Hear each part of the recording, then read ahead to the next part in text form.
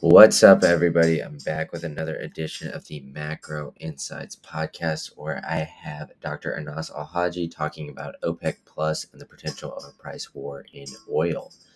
And as always, ladies and gentlemen, this is not financial advice. Everything you hear in this podcast should not be taken as financial advice. Hit that subscribe button. Give me a 5-star rating wherever you get podcasts. And big shout out to my sponsor, Idaho Armored Vaults. Hit up Bob Coleman and his team at goldsilvervault.com, and you can get access to the precious metals at the lowest margin of any single precious metals dealer in the country. All right, enough from me. Let's get into this episode. All right. Well, Dr. Anas, I have your two articles up here. So, for those in the Thank you. crowd who haven't seen them yet, the first one is titled "What to Expect from the OPEC Plus meeting." Will oil futures curve shift into backwardation, and the rumor mills of another oil price war? No, it's far simpler than that. So, Dr. Anas, with that being said, the floor is yours.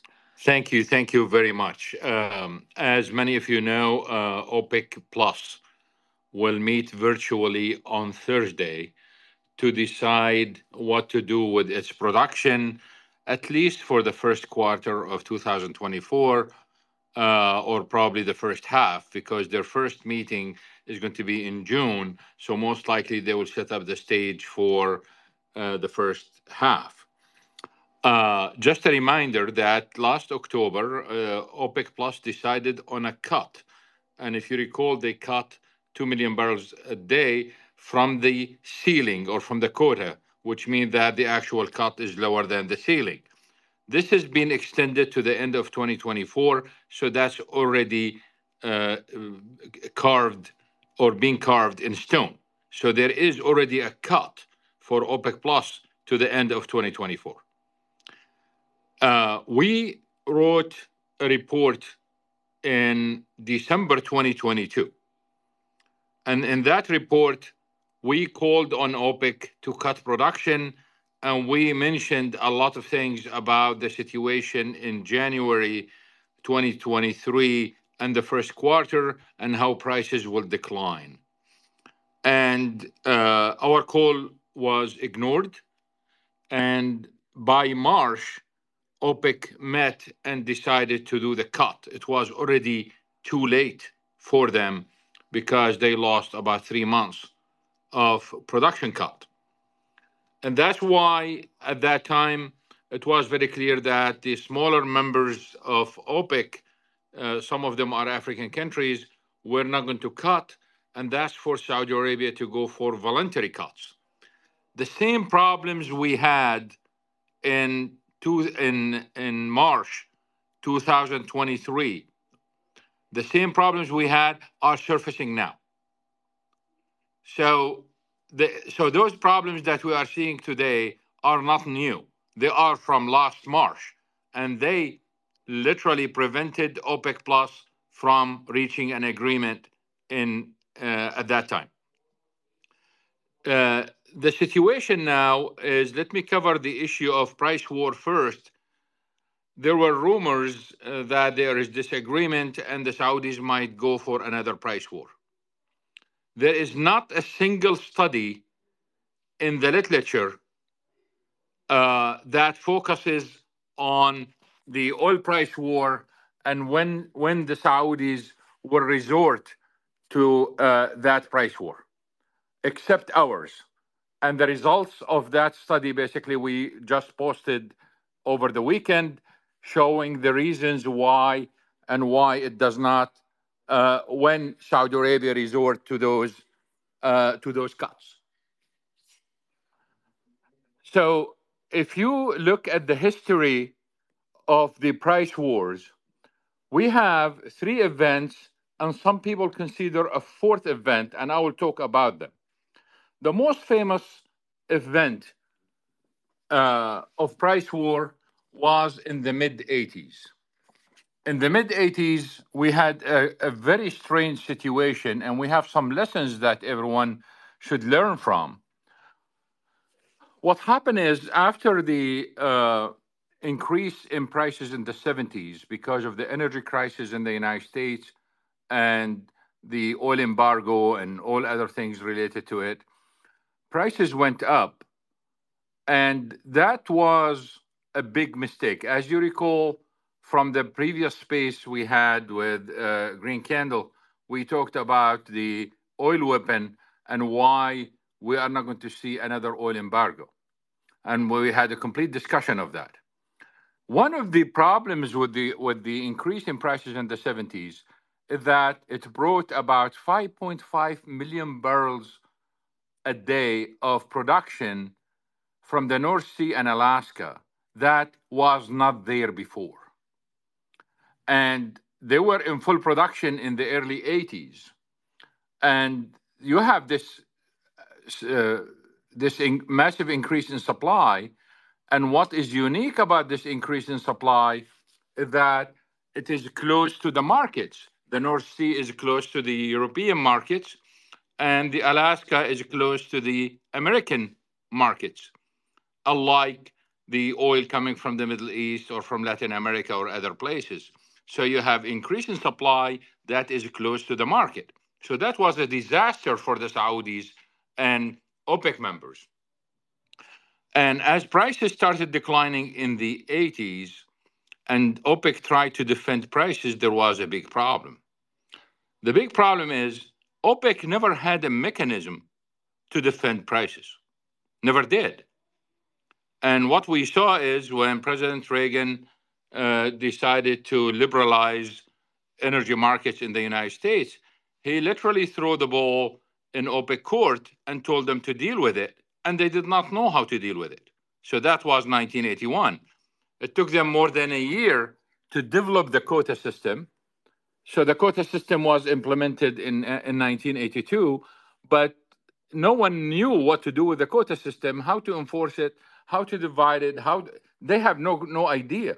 So remember that OPEC was established in 1960, but it never had any quota system until 1982, and it did that by default simply because the oil market was managed by the U.S. government, and it just threw the ball in their court, and they had a serious problem because several members refused to cut.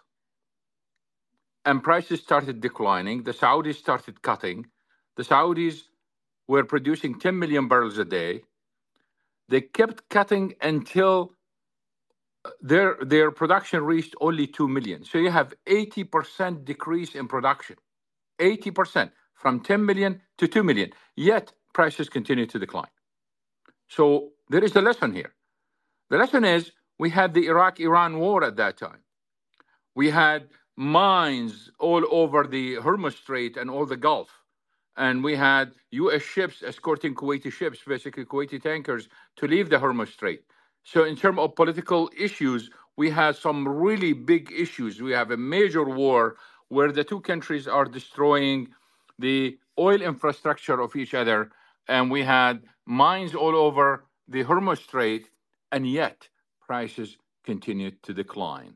So for those who get surprised that we have a political problem somewhere and oil prices did not go up, remember what happened in the 80s. We had major war, we had major problems with the Hormuz Strait, and yet prices continued to decline. Why? Because the supply was very large at a time when the demand, listen to this, declined by 7 million barrels a day. So you have Alaska and North Sea bringing 5.5 million barrels a day. Demand declined by 7.5 million, most of it because of a major change in the market against oil. We started using nuclear, we started using coal, because the power sector throughout the world was dependent on oil. All right, now, search for it. The United States dependence on oil right now in the power sector is like 0.05%. It's less than 1%. And that's the case in Europe. That's the case in many countries around the world where they shifted completely the power sector to other sources. So there were major losses. When OPEC members refused to cooperate, the Saudis decided to go for a price war. They resorted to everything possible at that time. So it took them 2 years of negotiations and they failed. Finally, they decided to crash the market. They increased production from 2 million barrels to 4 million barrels, and the market crashed. So that was a major price war at that time that then some OPEC members basically try to understand what's going on and how to implement the quota system, etc. But the surplus was huge, and some OPEC members were not willing to cooperate. And it just happened that the main country that was not cooperating was Nigeria, which the same country that we have problem now in recent days. So that was the first case. The first case is there was a major surplus in the market because of a massive demand decline and a massive increase in production. A change of 1 million and 2 million is not a big deal and will not lead to a price war. And as we moved in, we had the other price war of 2015. In 2015, we had similar cases to the middle of the 80s. We had major increase in production, especially from shale. At the same time, we have oil consumption. It did not, or the oil demand did not decline like in the 80s. But if you look at it as the growth was like after 2010, after the recovery from the financial crisis, oil demand was growing at like 1.5, 1.6 million barrels a day every year. And here we had 2014, where it declined to about 700,000 only, so about half, at a time when we have major increases in production, global output in only 2014 and 2015. Only in those 2 years, global output increased by more than 5 million barrels a day. So you have this massive increase. Demand growth was limited. We ended up with a massive surplus, and the Saudis decided to go for a price war simply because others did not cooperate too. So you have two issues here. You have massive surplus, and other members are not willing to cooperate. Here, I would like to clarify a very important point because I've seen even experts with big names falling into this mistake. The Saudi reaction in 2015 was not about shale oil. Please pay attention to this. It wasn't about shale oil. It wasn't about the US oil per se. And the reason why, because we had an export ban since 1974 on US produced crude. And the Obama administration did not lift the ban until the end of 2015. So it cannot be that US crude going to the international market that's been angering the Saudis until they do that. There were other reasons for that. So it wasn't US crude. So what happened during that period is with the shale revolution, under the export ban, we had a major issue because you cannot export that oil. So the price differentials between Brent and WTI increased substantially and exceeded $20 at some point. So imagine today, for example, that Brent is at 80 and WTI is at 60. That's what we had at that time because we were not able to export it. That's why there was a lot of pressure from the oil industry on the Obama-Biden administration at that time to allow US exports. And we were hitting a refining wall at that time. So we're very close to hitting a refining wall, and where that oil is going to be, where it's going to go. Since it cannot be exported, and if we hit a refining wall, then we are going to end up with shut-ins. So the Obama administration allowed U.S. produced oil to be exported, but that's after 2015. So it has nothing to do with the crash of 2015, as some people are saying. There were other issues.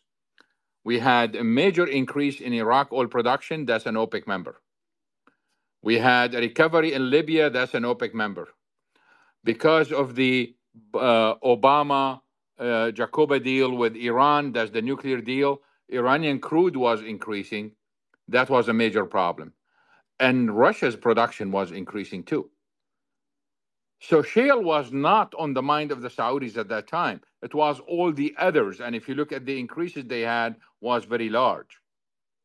But when it comes to shale, there were other things that worried the Saudis. And we discussed this, I think, several months ago, probably a year ago, in details. I'm not going to go into it, but I just want to mention it, that it was a strategic decision by the Saudis and other OPEC members to focus on refining so they can benefit from the value added. So they built those mega refineries that cost several $billions. And by the time they are done, what US refiners did, because US oil was stranded before 2015, between 2010 and 2015, the only way basically to export it is in the form of products.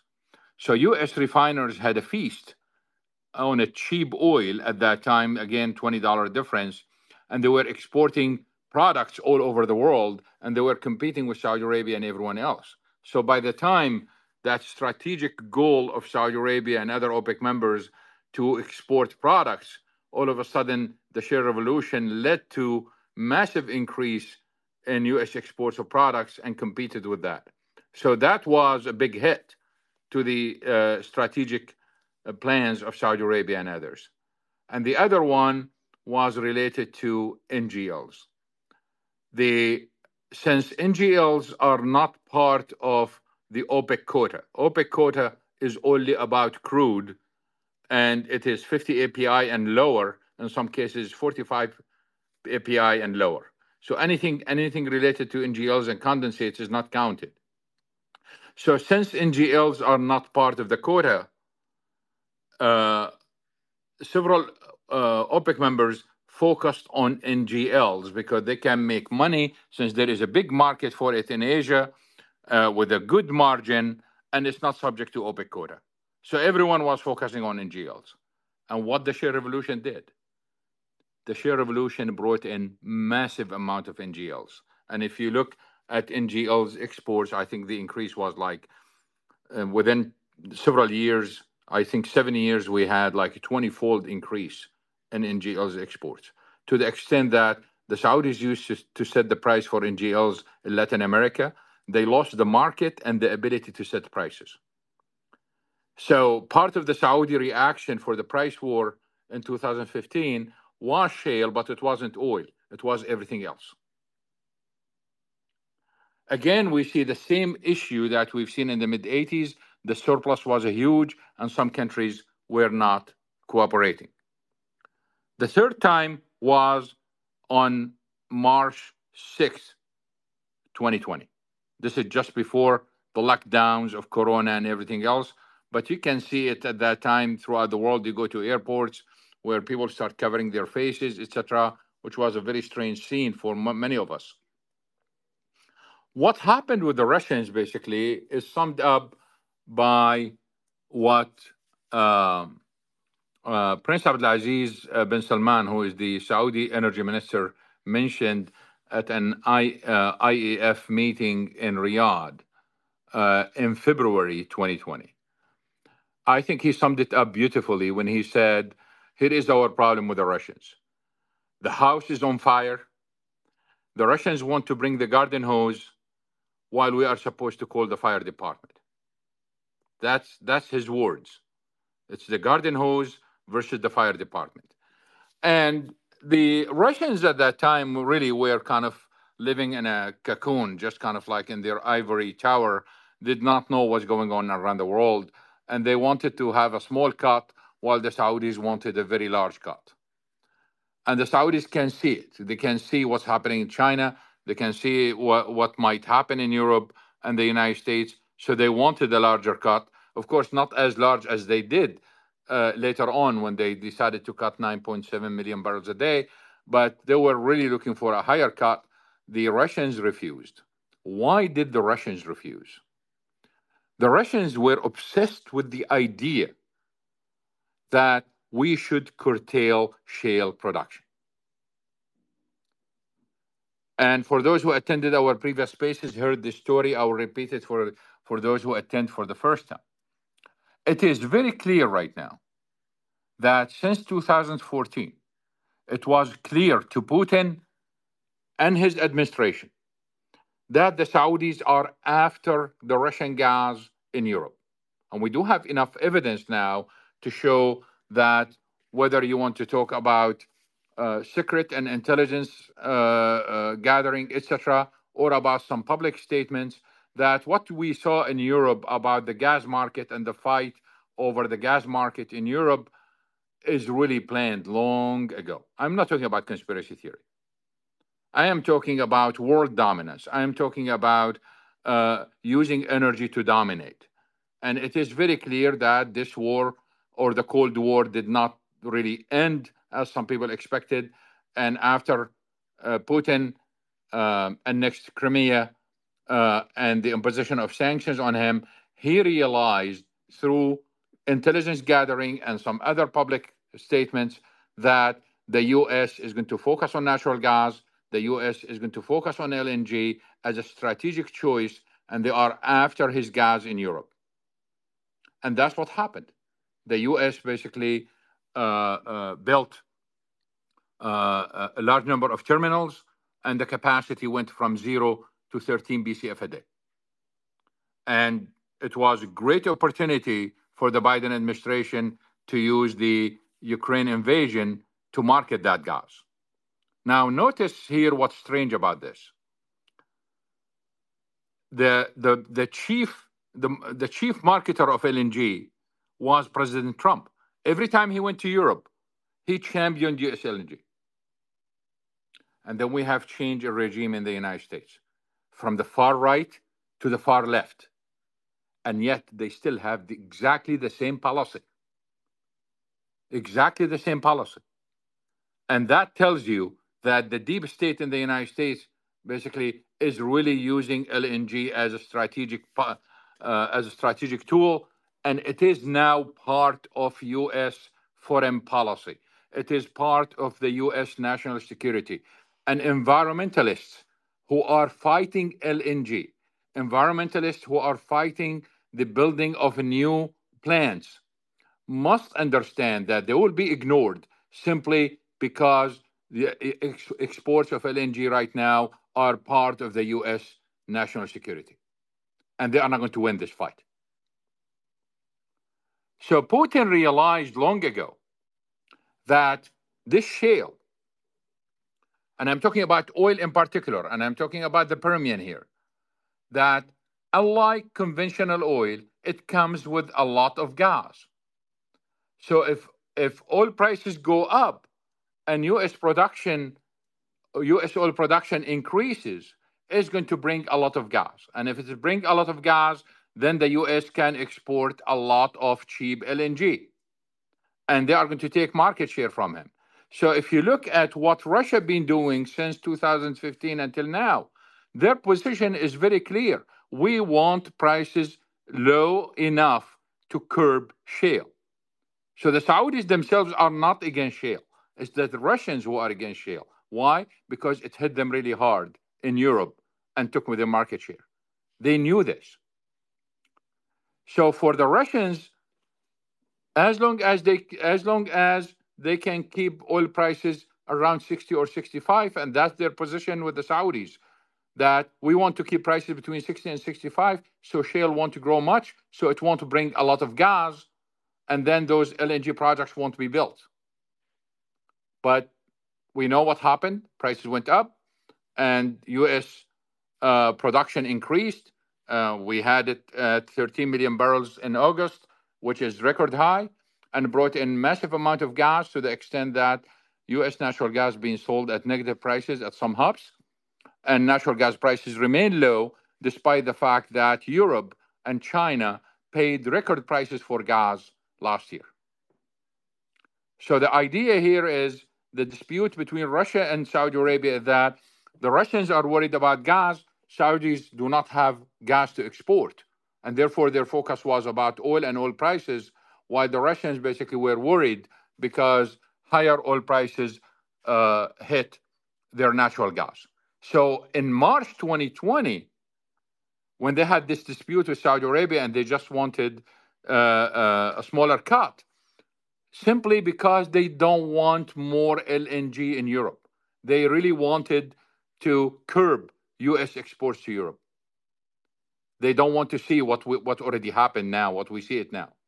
So that's why they took a hard stance against the Saudis in 2020, and the Saudis hit them hard, because the Saudis, what they did on March 7th is immediately they announced a major discount to the Aramco OSP, that's the official selling price, by about $10.50.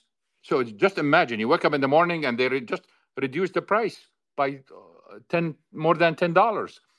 And then they decided to increase their supply to 12 million barrels a day. And the market crashed. So the price war was very clear that we have a major dispute and a major surplus coming. And just a month later, President Trump asked both nations to cooperate. We ended up with a 10 million barrel a day cut. And then Mexico reneged on their commitment. So it declined, the total declined to 9.7 million barrels a day. The fourth incident, according to some, and that's why I did not include this one in the main article that we posted over the weekend, is the 1998 1999 oil crisis at that time. The market collapsed, and there were many reasons for the collapse. But some experts insist on the idea that it was the result of a price war, especially who are friends with Minister Naimi at that time, because he told them that. And I heard that from them directly, that he told them that we did increase production simply to hit Venezuela, because Venezuela was going crazy on privatization and allowing foreign companies to come in, and their production increased substantially, and they refused to cut. We had the Asian financial crisis. We had a warm winter at that time. President Clinton allowed Alaska oil to go to Asia at that time. So there was a lot of competition in Asia. So we had all kind of things happening at that time. But Noemi insists that when they decided to increase production by 2 million barrels a day, that's for the whole of OPEC in 1997, was really to force Venezuela to stop what they were doing. The problem is, when you do the analysis, you'll see that there were many reasons for that. I don't think at all that Noemi expected prices to go to $9, simply because he did not expect that the Asian crisis will happen. So the story kind of is still questionable, but some people consider that as a price war. And if you look at the numbers, it supports the other events, that the surplus was huge. And just like 2015 and the mid 80s, it took long time to recover. So one of the lessons we learned from the price wars is that it takes long time to recover. The recovery after 2020 simply was because of the major cuts. I mean, imagine cutting 9.7 million. But without that, it takes long time for prices to recover. As of now, we don't have any of the conditions that happened before. So the surplus is limited, the surplus is small, and the problems that exist with other nations. There is no problem with Russia, by the way. UAE has no choice but to comply, simply for several reasons, of course. We've been hearing about the UAE since 2021, that their capacity is way higher than their production. They wanted higher production.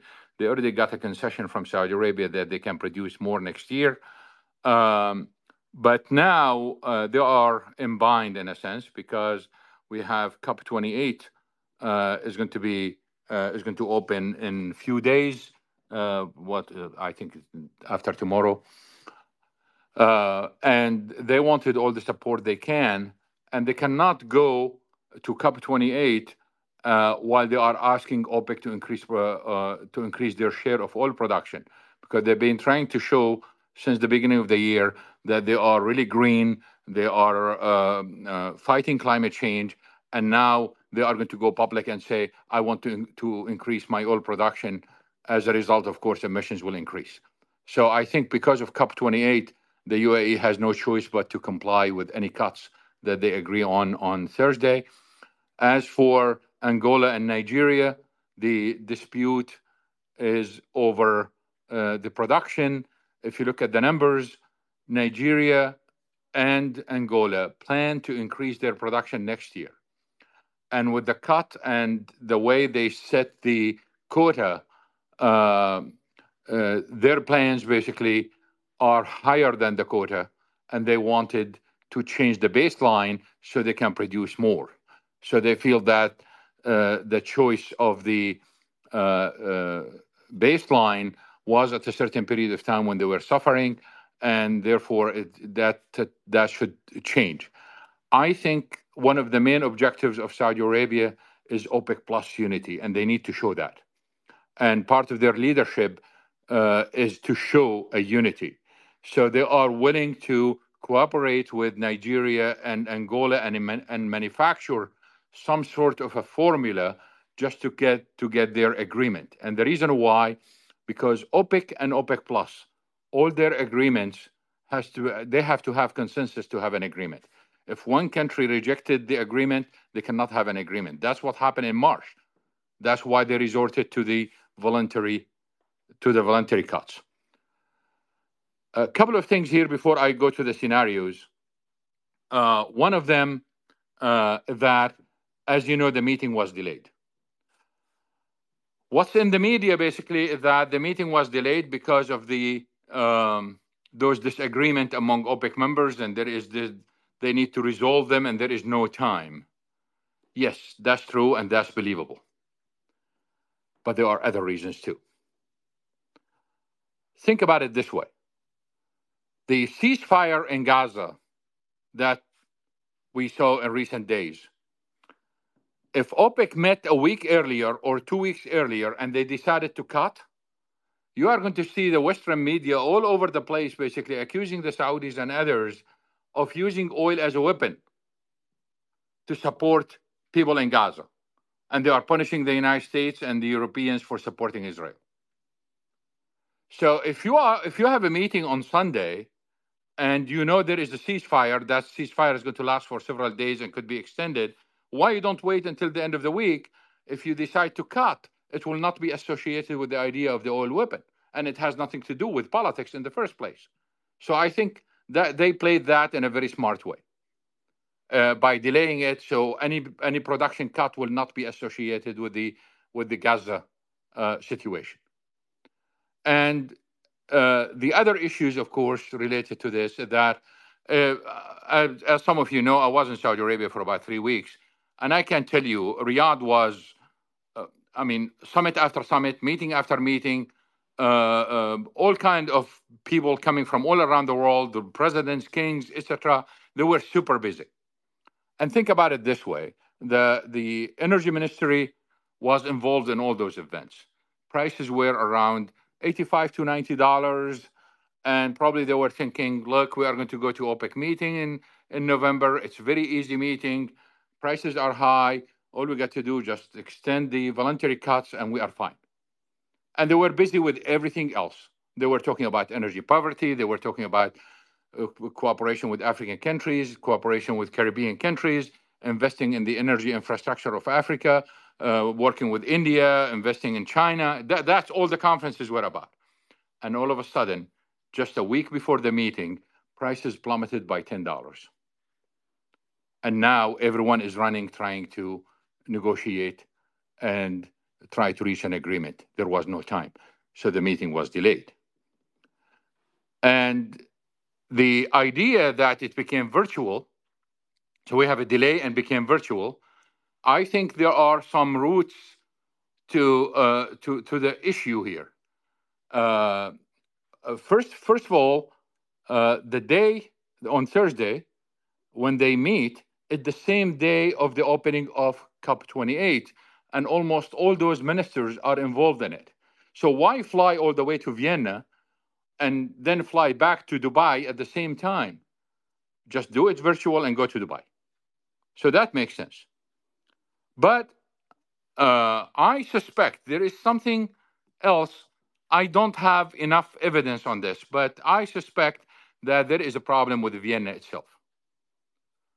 And the reason why, because they had the OPEC seminar a couple of months ago, and the Austrian foreign minister was supposed to come and give the opening speech, and he did not show up. He apologized, but he criticized OPEC. So that was a major issue. And then Austria supported Israel against the that's how it's perceived in the Arab world, against the Palestinians. And then the city of Vienna itself banned any demonstrations in support of Israel, and according to some, that they banned Palestinian flags. So if you are an Arab, do you go to Vienna with this atmosphere? Do you go to Vienna and all the politicians and all the leaders of the city are against your people? So I think having it virtual, while the justification of the Dubai COP28, etc., is there, I think the Vienna issues are going to appear again, and probably we'll hear about them again. Now to the scenarios, and I will end with that quickly. Just about before the delay of the meeting, our view was there will be no agreement among OPEC Plus on any cuts. Because if they had the agreement, if they had the meeting on Sunday as they decided, several countries will not agree to it, and therefore there will be no agreement on the cut. And our main scenario at that time was Saudi Arabia and Russia and their allies will go for voluntary cuts, and they will extend the current cuts that expires at the end of the year. They will expand them to the first quarter of next year, or at least January. That was the main scenario until the meeting got delayed. When the meeting got delayed, that changed the whole thing. So now we have three scenarios. The first scenario is to go for a cut.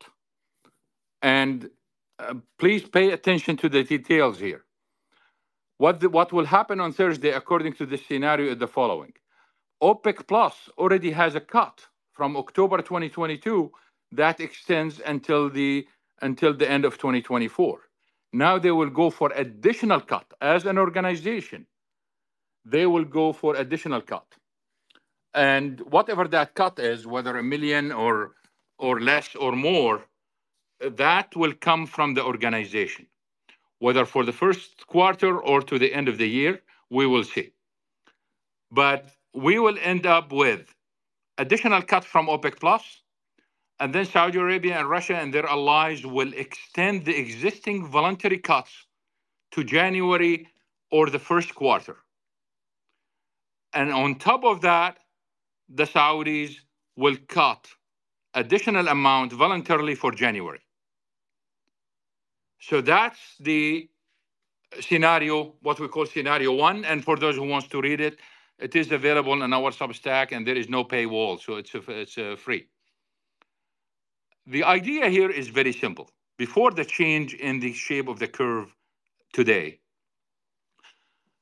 Saudi Arabia can control the market and be in the driver's seat only if the whole forward curve is in steep backwardation, including the prompt month and the following month, especially the first month.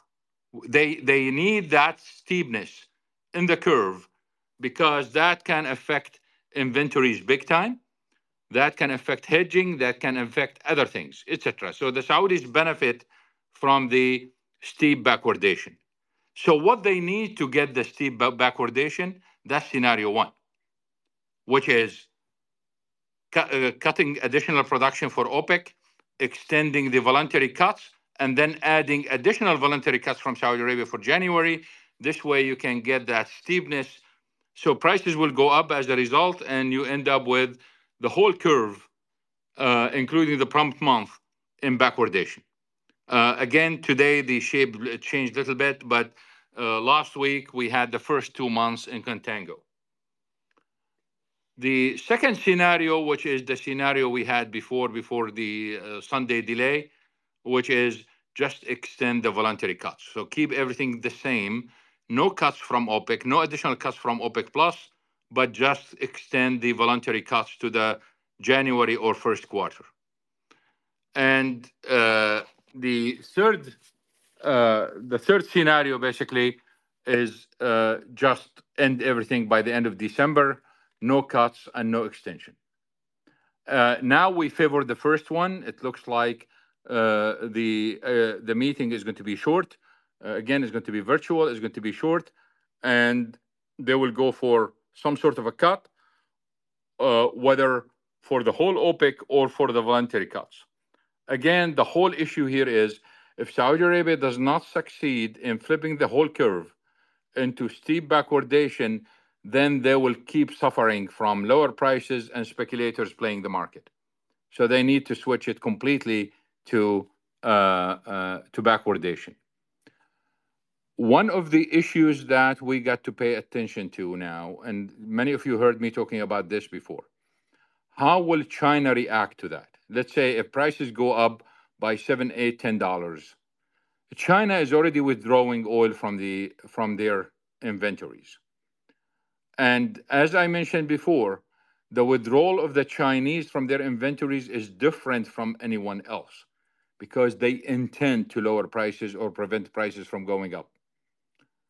And what we've seen recently, and this is one of the reasons why our forecast for the fourth quarter failed miserably, along with everyone else, because we never expected that in the fourth quarter, we will see a major build in inventories in China, India, and Japan.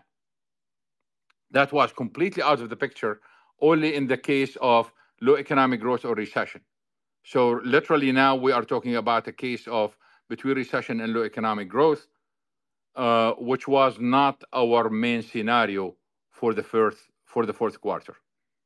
But now, if oil prices go up next week as a result of scenario one, we will see China withdrawing more from inventories, trying to quell the increase in oil prices.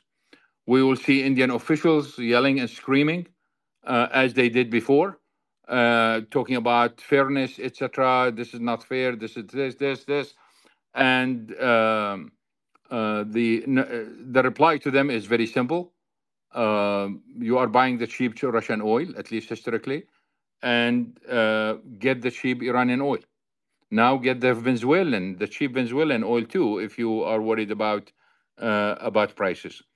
But the bottom line here is we will see a major reduction in Chinese oil inventories if prices increase toward $90.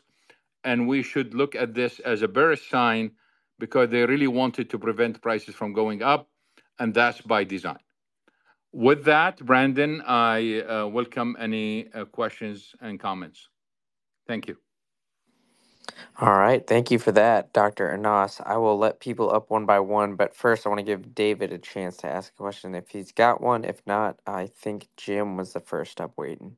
So I think Jim has been waiting a long time, and I do want to hear what Jim has to say. I could always be saved for last, and there's many speakers that want to come up. Thank you very much, Dr. Anas, for that wonderful discussion there. May I have a request, please? Absolutely. Can we take questions first and delay the comments? Sure. Thanks. All right. Jim, what you got for us? Hello, Doctor. Good evening. Could I please ask your price opinion on natural gas?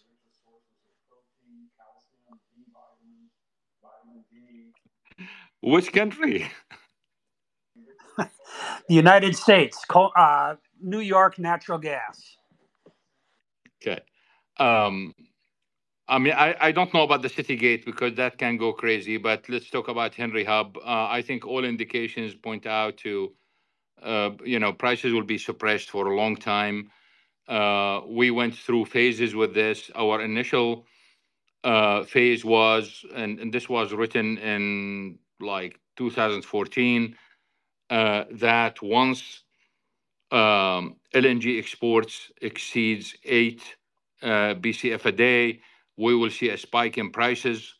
That happened, but production continued to increase from associated gas. After that, we've seen the decline even with the Russian Ukraine crisis.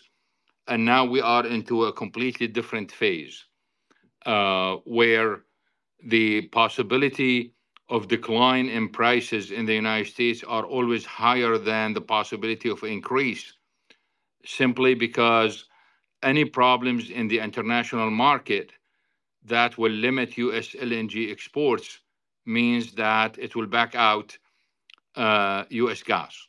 So we did not have this type of volatility before because we did not export LNG. So the problem now, any problems, any slow economic growth in China and Europe, or any other problems that will lead to lower US exports is going to hit US natural gas prices really hard. On the other side, as oil prices increase, and again, according to that scenario one I've been talking about, we will see companies dumping gas on the market, the associated gas at any price.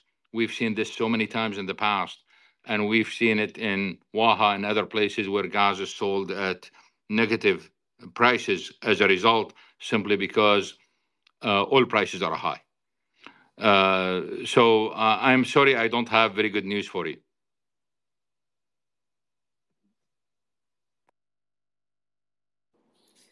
All right, great question there, Jim. Do you? I believe Elliot was next.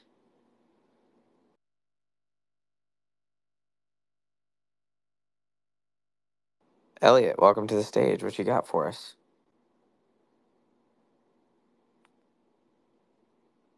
Oh, sorry about that. I was just away from the mic there. Yeah, you kind of hit on it. I was going to ask about the Nord Stream and how you think that's going to change anything. What is this? Sorry, you were cut off. Yeah, no, I was just going to ask you about Nord Stream and how initially that was affecting U.S. prices. Now, do you think anything will change? Like Germany's going to, obviously, if it's a cold winter, I'm just wondering what you'll think that'll do to U.S. prices. First of all, I would like to refer you to an article, a report that we published on Europe. We have what we call the natural gas EU natural gas tracker. We publish this once a month. And if you send me a message via Twitter, I'll be happy to email you the latest one that we posted, so you can get around the paywall. But if you look at the numbers, the Europeans were super lucky last year by having a mild winter, and they might end up super lucky this year by having a mild winter. The storage itself that people brag about, the amount is small. So if you have a couple of cold snaps, that will consume all the storage, and then they have to depend more on imports. What people are not paying attention to is that while some European politicians are bragging about reducing their imports from Russia, gas imports, they mean piped gas. They are importing more LNG from Russia than before. And simply because all the fixation historically was about the pipelines, that continued, but the Europeans are importing more Russian LNG. And every time we have a kind of a cold snap, we've seen increase in Gazprom exports to Europe. And now, this evening, we published a report on how Russia is exporting gas through Turkey to Europe. And the whole report basically is about Turkey being a gas hub, but it has some charts that could be useful to you to look how the Russians are playing around to send more gas to Europe. So Europe is lucky because of the mild winters. In case of a cold winter or super cold winter, they are in deep trouble unless they import more gas and especially more LNG from Russia. Thank you. All right, great question, Elliot. I believe it was JN is next. JN, welcome to the stage. What you got for us?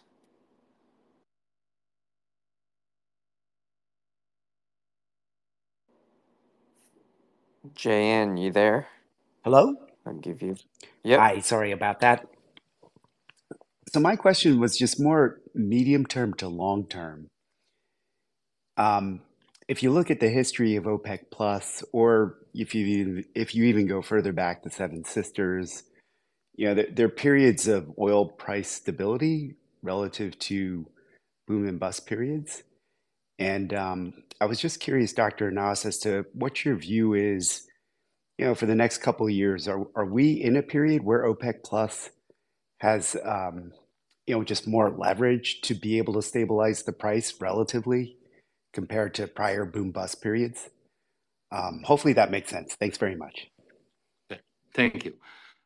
This morning we reposted, just because we are before the OPEC Plus meeting, we reposted an old article on market management. So it is on Substack if you'd like to check it out. And in that article, basically, the argument is very clear, is exactly what you said. The oil market needs management. And by the way, when it comes to economics and policy, I am more libertarian than anything else. Yet, I believe that when it comes to natural resources, the nature of the industries of natural resources requires you to manage them. And for the oil market, if you look at the whole history of the industry for about 160 years, what you find out is, like you said, we have lower volatility during periods, lower volatility and long-term stability during periods of management, and extreme volatility when the market is not managed. The problem is OPEC and OPEC Plus are completely different from everything we've seen before. They have the least control among all the managers in the past. They have less control than Standard Oil, the John Rockefeller Standard Oil. They have less control than the Texas Railroad Commission or the Oklahoma Commission. And remember that the governor of Oklahoma and the governor of Texas used the National Guard to enable the Texas Railroad Commission to control the fields so the government can control production. So literally they used armed guard to control it. So it takes that much for control. OPEC does not have any of that. And then you move to the Seven Sisters. The Seven Sisters literally controlled everything from exploration all the way to the pump. OPEC controls only their own crude production, and yet they have problems. So we already talked about the problems with Nigeria and Angola. So they have the least control. In addition, today, every Tuesday, I have a column in the Independent, the Arabic version of the Independent, which was published today. And today's column got some really good response because the column focused on the idea that you need to revamp OPEC Plus, change the whole structure of OPEC Plus and its role. Otherwise, you are going to have some serious problems in the coming years. So you ask about 2 years from now, whatever OPEC problems we had in the last 40 years, they will be repeated in the next 40 years. So they need to revamp the whole issue. They need a new OPEC or a new OPEC Plus, completely different from the past. And some of the suggestions, of course, I worked out on a very large piece of research that focuses on the idea that you need to, first of all, get rid of the idea of crude. You need to get rid of the idea of production. You need to focus on exports of oil in general. So, not only crude, you cover all oil and you focus on exports. You don't focus on production. And then you need to create formulas to avoid problems with the countries that export gas. And this is a new trend. Whatever happened with Russia and the US, the story that I mentioned, is going to happen right now with Algeria, is going to happen with Libya, is going to happen with Nigeria. And all of those are OPEC members. So they really need to restructure the whole organization. At the same time, they need to create storage facilities. They don't. They don't have a punishment mechanism. That's what we were talking about, price war, because only Saudi Arabia can act on its own. And the organization itself cannot punish members. So they need to create a storage system where they can absorb the surplus and manage it. One of the ideas basically is you have a surplus of refining capacity, some OPEC members, while other members that are exporting more crude than their quota, they don't have enough refining capacity. So can you work out the system between those so you can have more control in the market? So I am not optimistic at all about the ability of OPEC Plus to do much over time because of all those complex issues. Back to you. Really appreciate that answer. If I could just have one follow up, if you were to look, Sure. if I were to ask you what do you see as the biggest threat in the next couple of years to the price stability? Is it offshore development outside of Guyana? Is it technological improvements in U.S. shale, continuing on and on and on? Just was curious on your view on that. Thanks very much. I don't think any of that you mentioned are threats. Instead, even offshore production, I think it will bring more stability. Technological issues, it takes like 30 to 40 years for technology to have an impact.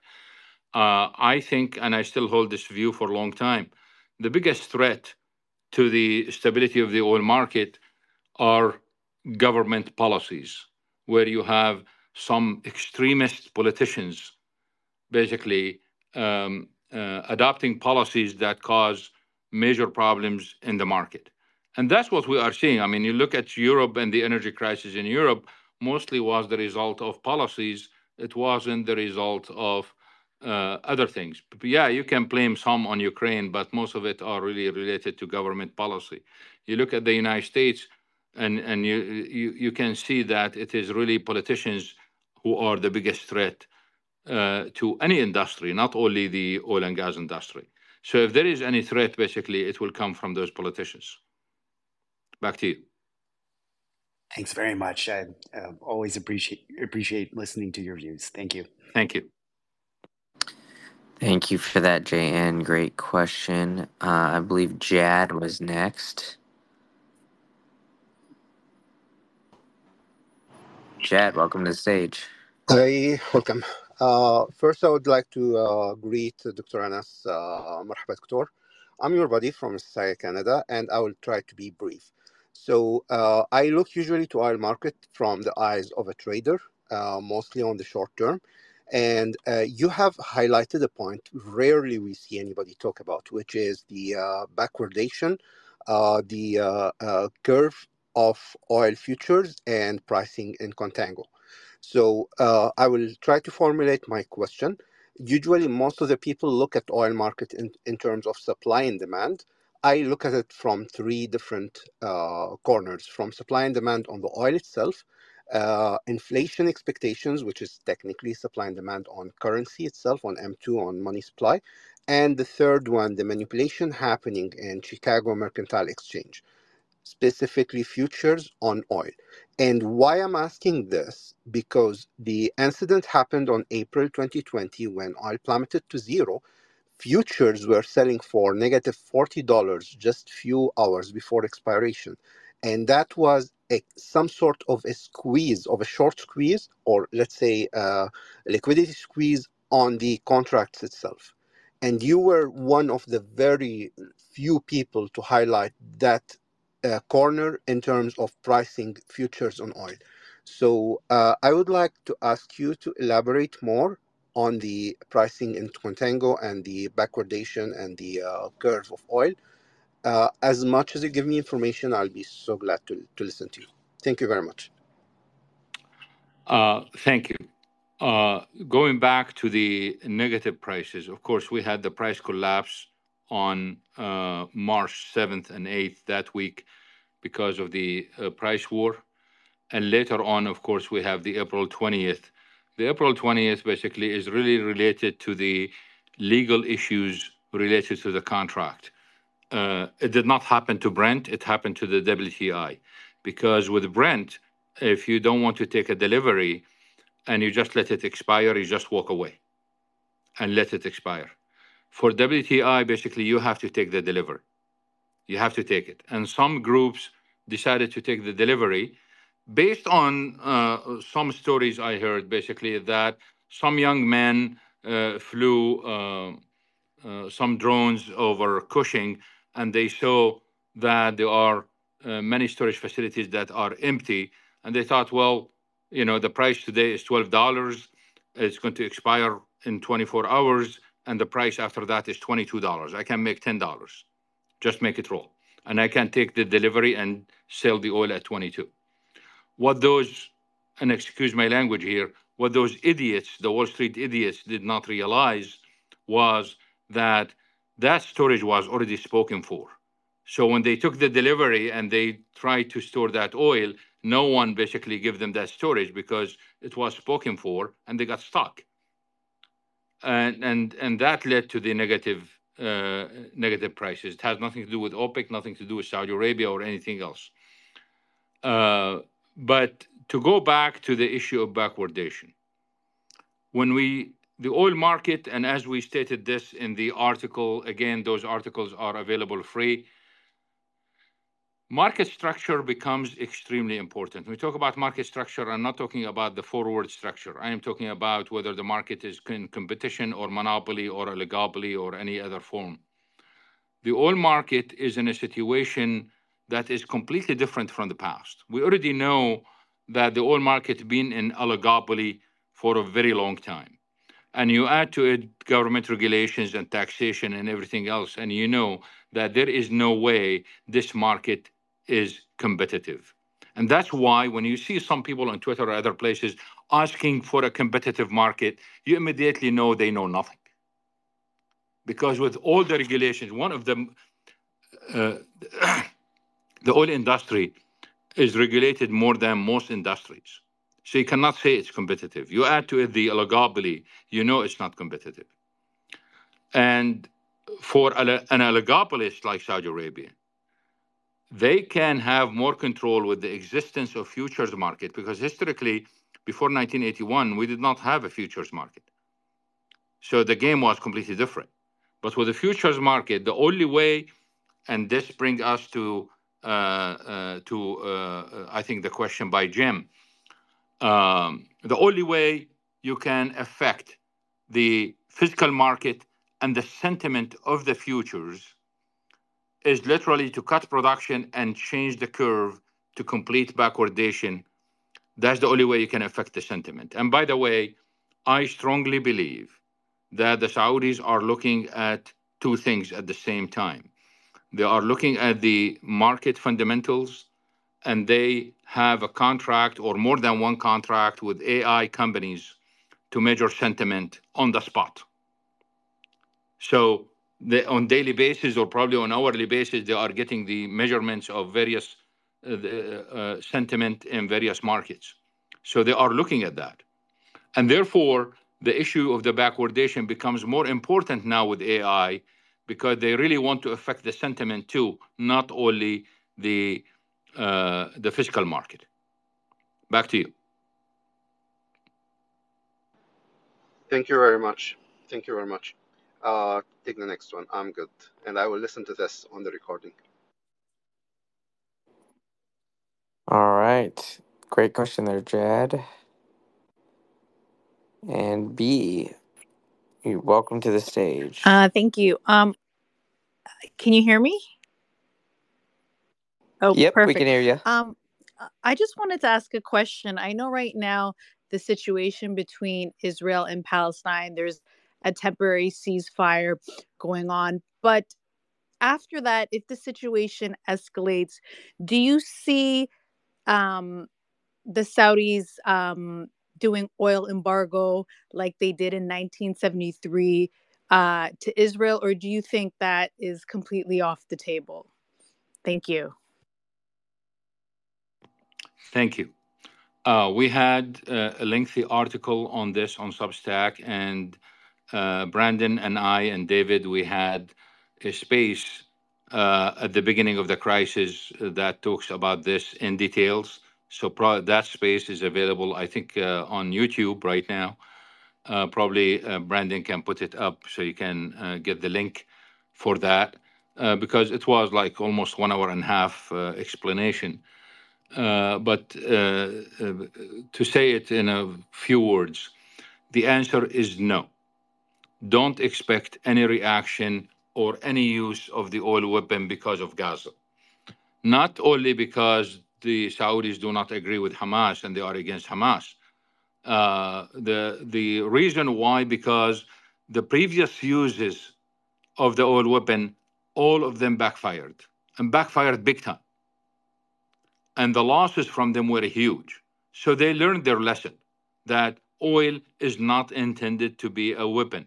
I know that some Arabs, some Palestinians, some Jordanians, and others in the Arab world are being calling for it to why the Gulf nations are not doing this and this. They really need to study the history of the oil weapon and read what we wrote about this so they can realize the damage that the oil weapon did to the Arab world, to the reputation of the Arabs, to the losses. The financial losses were huge. If you look at what happened in the 80s, all the embargo did basically is. I think we said this in that space. The embargo was literally a cover-up for all the mistakes of the Nixon administration. And if you go back to what we wrote and you look at all the evidence, the energy crisis in the United States started in 1969. It escalated in 1972 and 1973. Most of the gas lines that you see in the various newspapers around the world, and they show you a gas line or no gas, etc. Most of those pictures did not happen after the embargo. We have a record of each, and you can see it. Some of the most famous pictures that the current media is posting as gas lines because of the embargo, they were from June 1973, and the embargo happened in October. So there was a huge problem. The schools were closed because lack of fuel even before the embargo. And it was an energy crisis. It wasn't oil crisis. And if it's about OPEC, it's only about crude. But why we had in the United States, we have shortages of electricity at that time. Why we had shortages of gasoline. Gasoline has nothing to do with the crude at that time. It was refinery problems. So the bottom line is no, we are not going to see another embargo.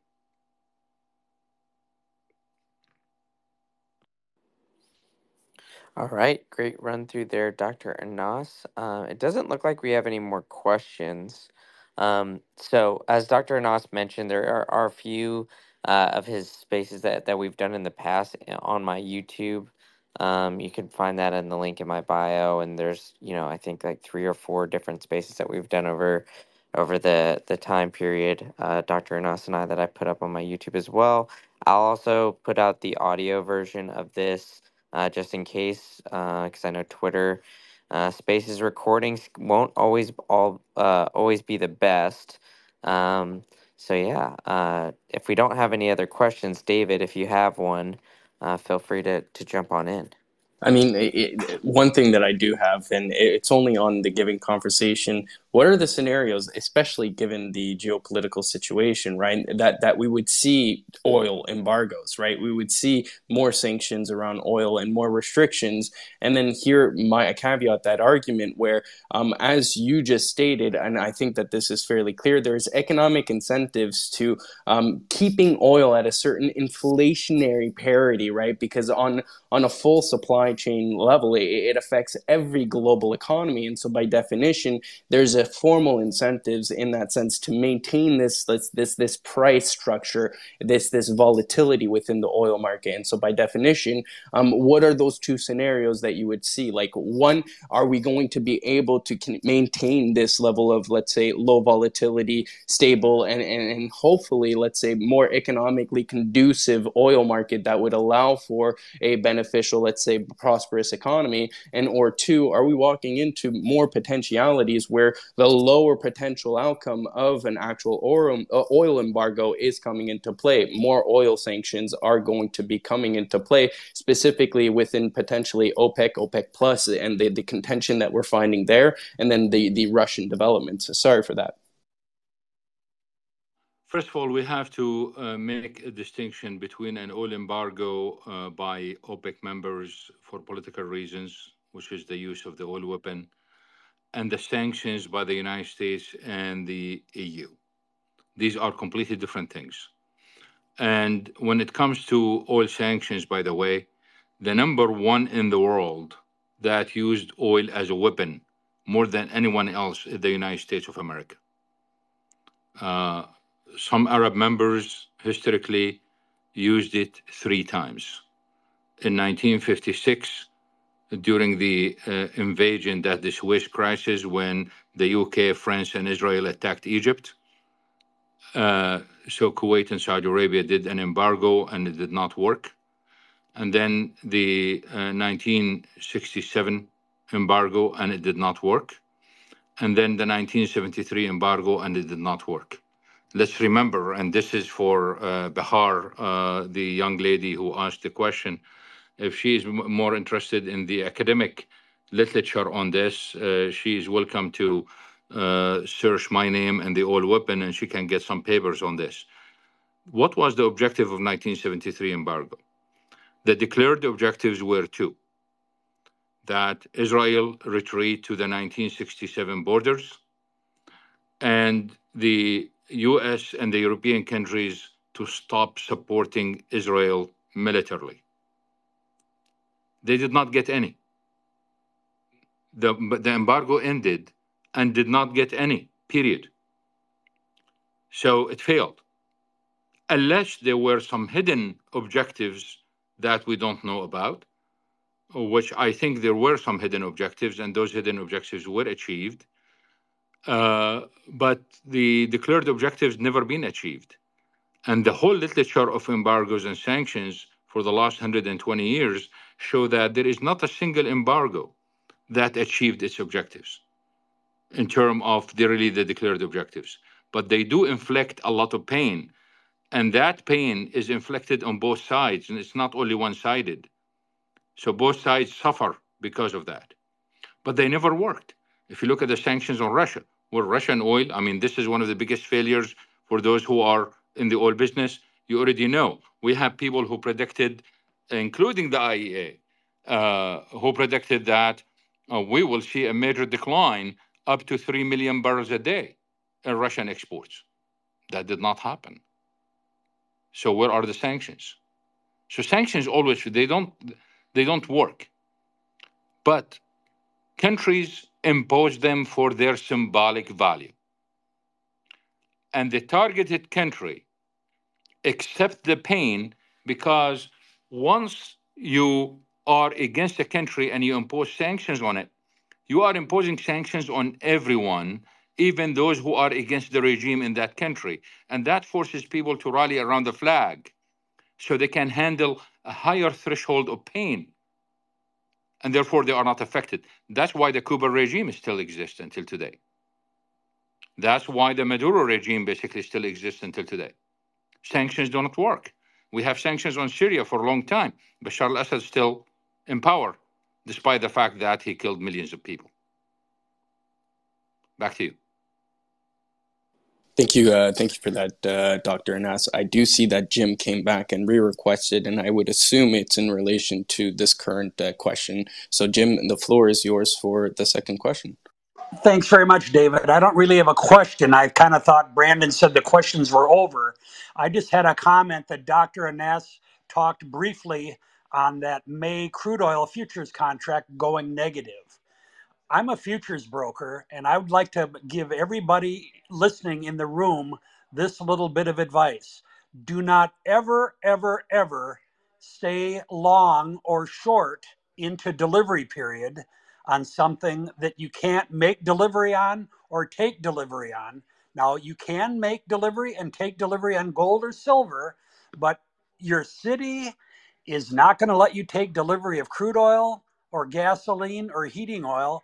You would fill swimming pools. One contract is 42,000 gallons, and the normal swimming pool is like about 8 to 15,000 gallons. So you'd need yours and neighbors' swimming pools. I'm being facetious, but that negative instance that the May crude oil went was because people stayed long into a contract that was expiring the next day, and that contract went negative.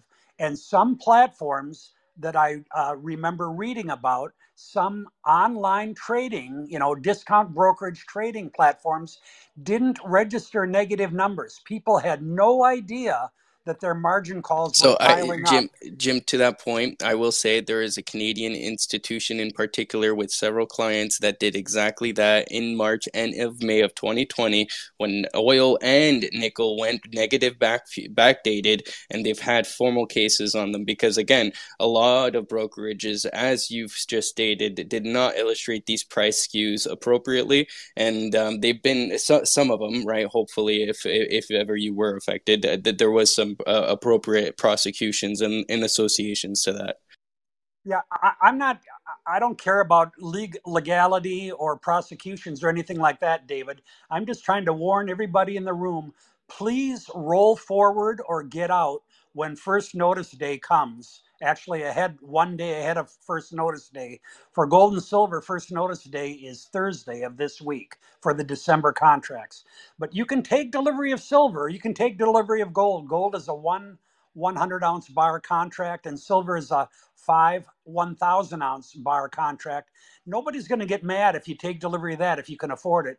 But people in the room that are not commercials cannot either make or take delivery of oil. So please, when first notice day comes up in gasoline, in crude oil, and in heating oil, number 2, please roll or get out. And don't let anybody's broker talk you into staying long into first notice day or into delivery period. Just roll to the next contract. It's very easy. Your broker can help you. If you're trading online and you don't understand it, direct message me and I'll help you go through it. It's not that big a deal. But please do not be long in energy products into delivery period. That's all I wanted to say. Thank you. All right, thanks for that, Jim. I do see we have one more potential question here from William. Hey, William, welcome to the stage. What you got for us? Just real quick question, and Dr. Anas, thank you for affording all your time on this stage. It's obviously really appreciated by everybody, and you've got a lot of things to do. Looking forward to hearing from you next year when you come up here to Calgary to talk. Anyways, real quick question for you, and it really relates to the current pricing mechanisms in your view in terms of OPEC's being pretty good at defending a price. But is there a point when you think that they may just sort of throw up their hands and say, you know what, forget it, this market needs to die and we've got the resiliency to get through it, versus continuing to sort of add incremental cuts to the market to sort of set a base to the price? Thanks, William. I'll be in Calgary in January, so hopefully I will see you Yes, at the there again. Peters conference. So I'll be good. Yes, yes. Thank you.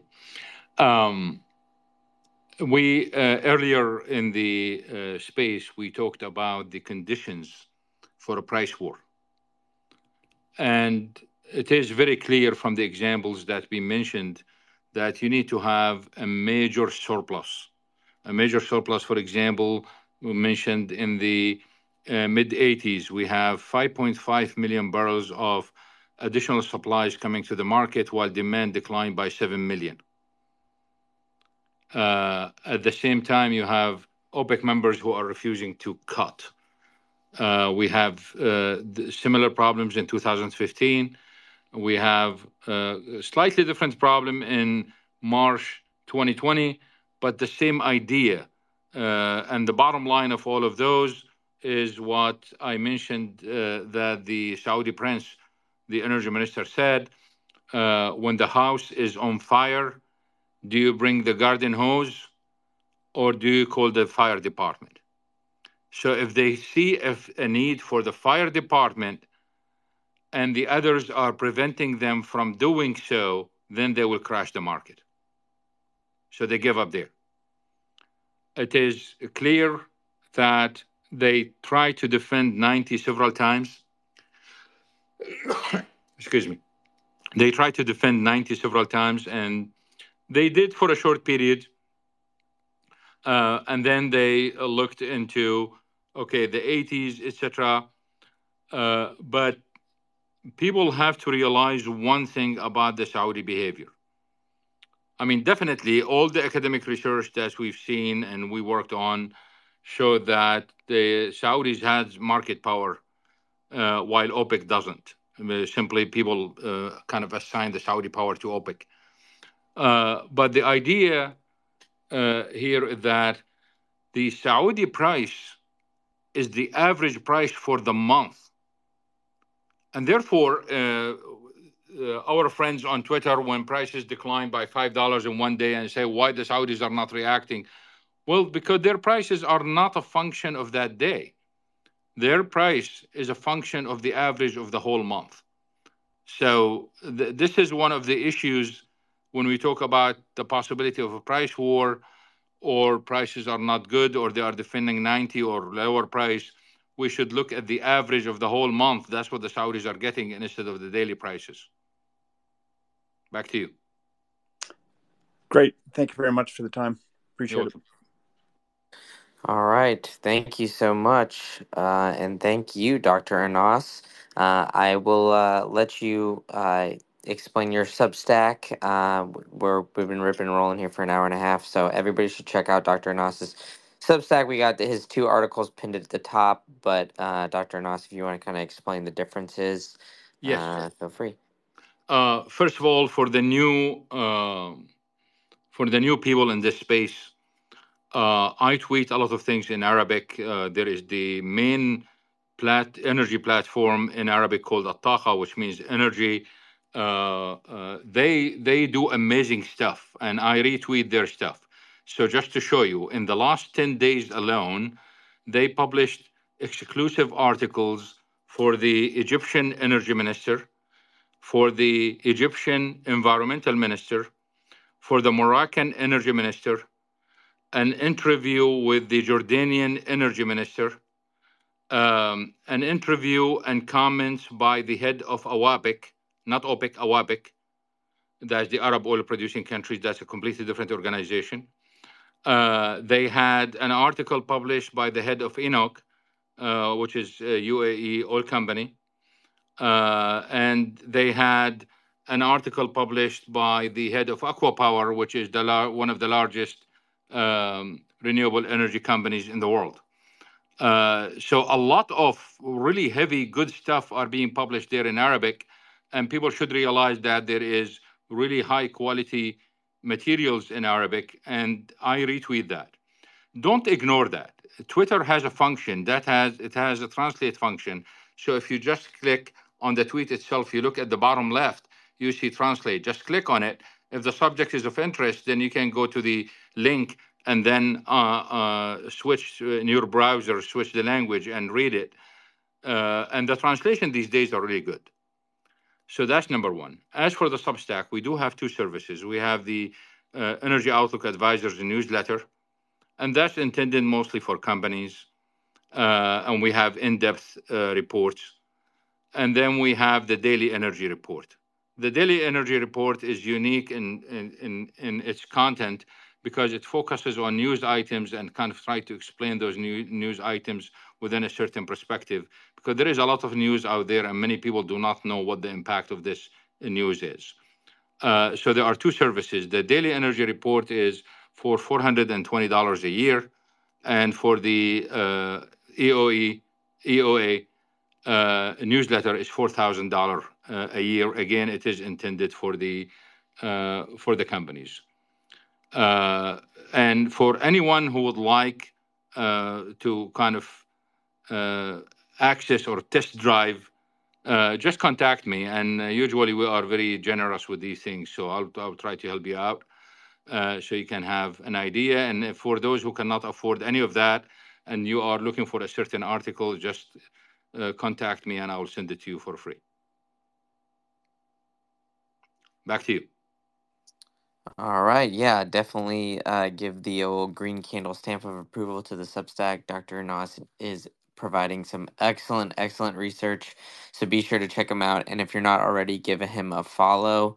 And yeah, Dr. Anas and David, thank you so much for your time tonight. And thank you, everybody, for your questions. And by the way, Green Candle basically conducts all kind of interviews with very interesting people in the industry. So please follow him and follow his YouTube channel because there are a lot of good things there. Thank you, Brandon, and thank you, David. Thank you, everyone. Thank you. Have a good one. Have a wonderful evening, gentlemen. Thank you, Dr. Anas, once again.